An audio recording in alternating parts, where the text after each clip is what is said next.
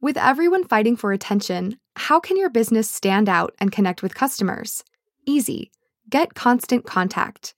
Constant Contact's award-winning marketing platform has helped millions of small businesses stand out, stay top of mind, and see big results fast. Constant Contact makes it easy to promote your business with powerful tools like email and SMS marketing, social media posting, and even events management. So get going and start growing your business today with a free trial at ConstantContact.com. Just go to ConstantContact.com right now. Constant Contact. Helping the small stand tall. ConstantContact.com. To celebrate Marketplace's 35th anniversary, we made some throwback thank you gifts you can get when you donate during this March fundraiser. We took our old .com era logo and put it on a sticker, a glass mug, a tote bag, and a t-shirt. No matter how you donate, you can get a fun piece of Marketplace history. Check them out at marketplace.org/givetech. These limited edition gifts are only available through March 22nd. Get yours at marketplace.org/givetech. Death is big business, and tech wants a cut. From American Public Media, this is Marketplace Tech. I'm Lily Jamali.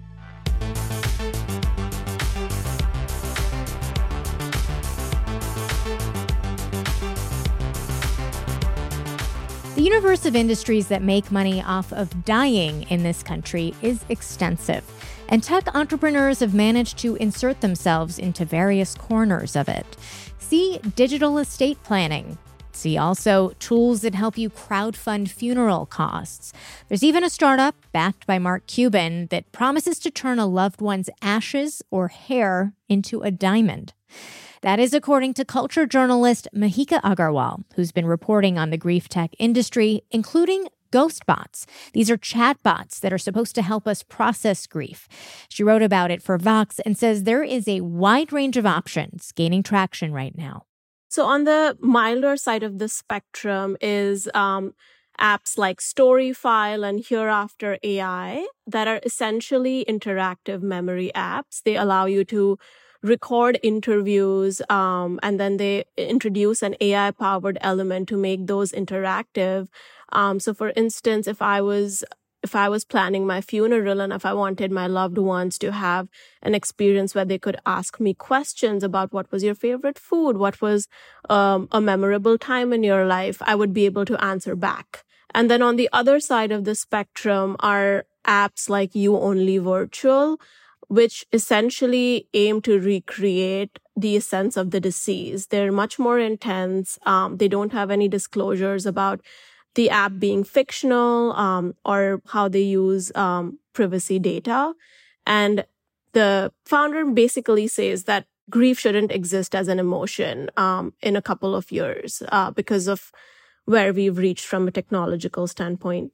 And what are the ethical concerns that have been expressed about that view?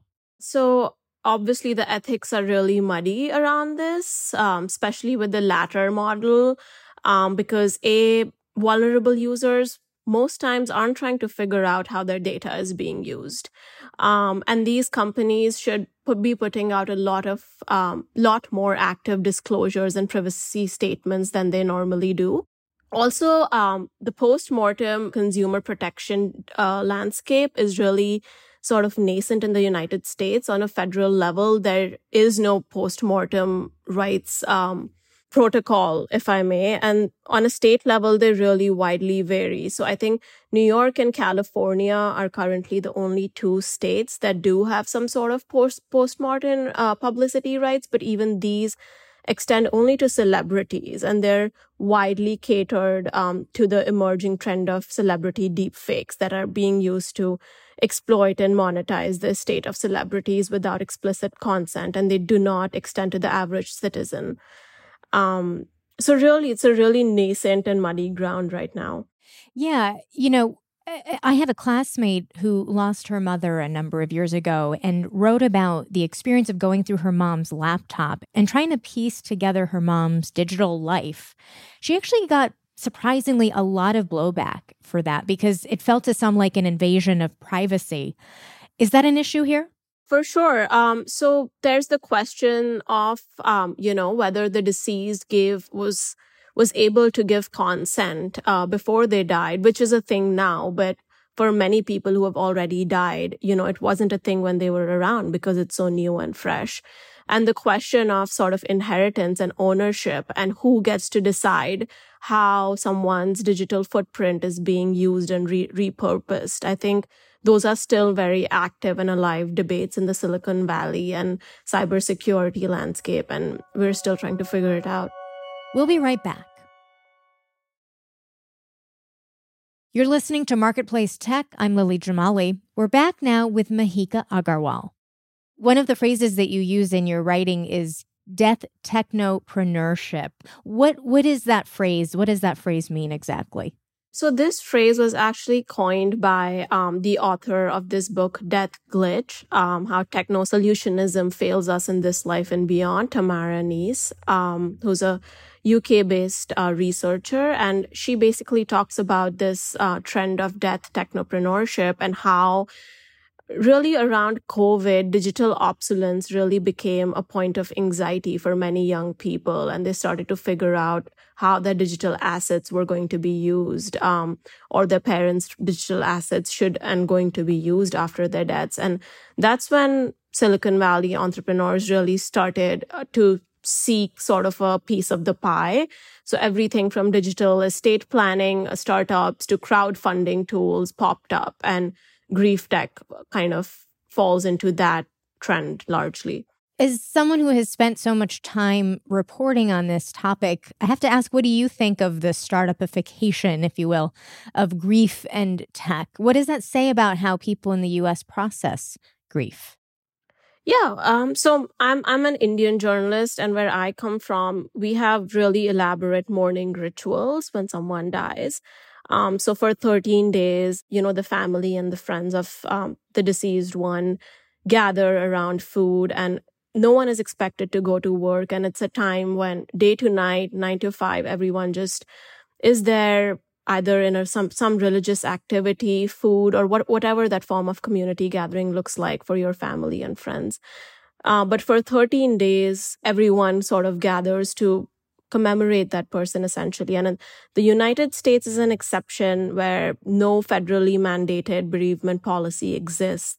Most companies give about 3 or 5 days to process the loss of a loved one, which is barely enough time to arrange a funeral, let alone grieve someone that was close to you. So I just feel like culturally, there's a lack of mourning rituals, and there's this tendency to distract and avoid grief rather than process it and integrate it into your life. That was culture journalist Mihika Agarwal.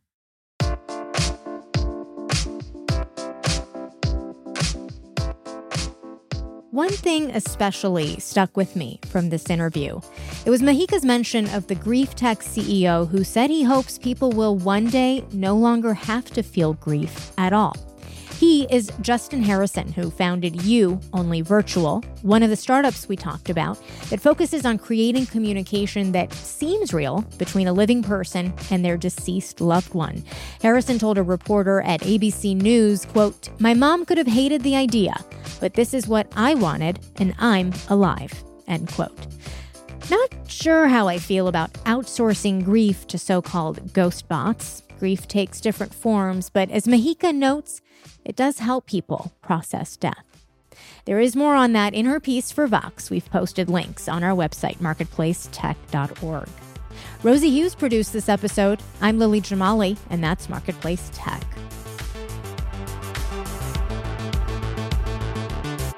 This is APM.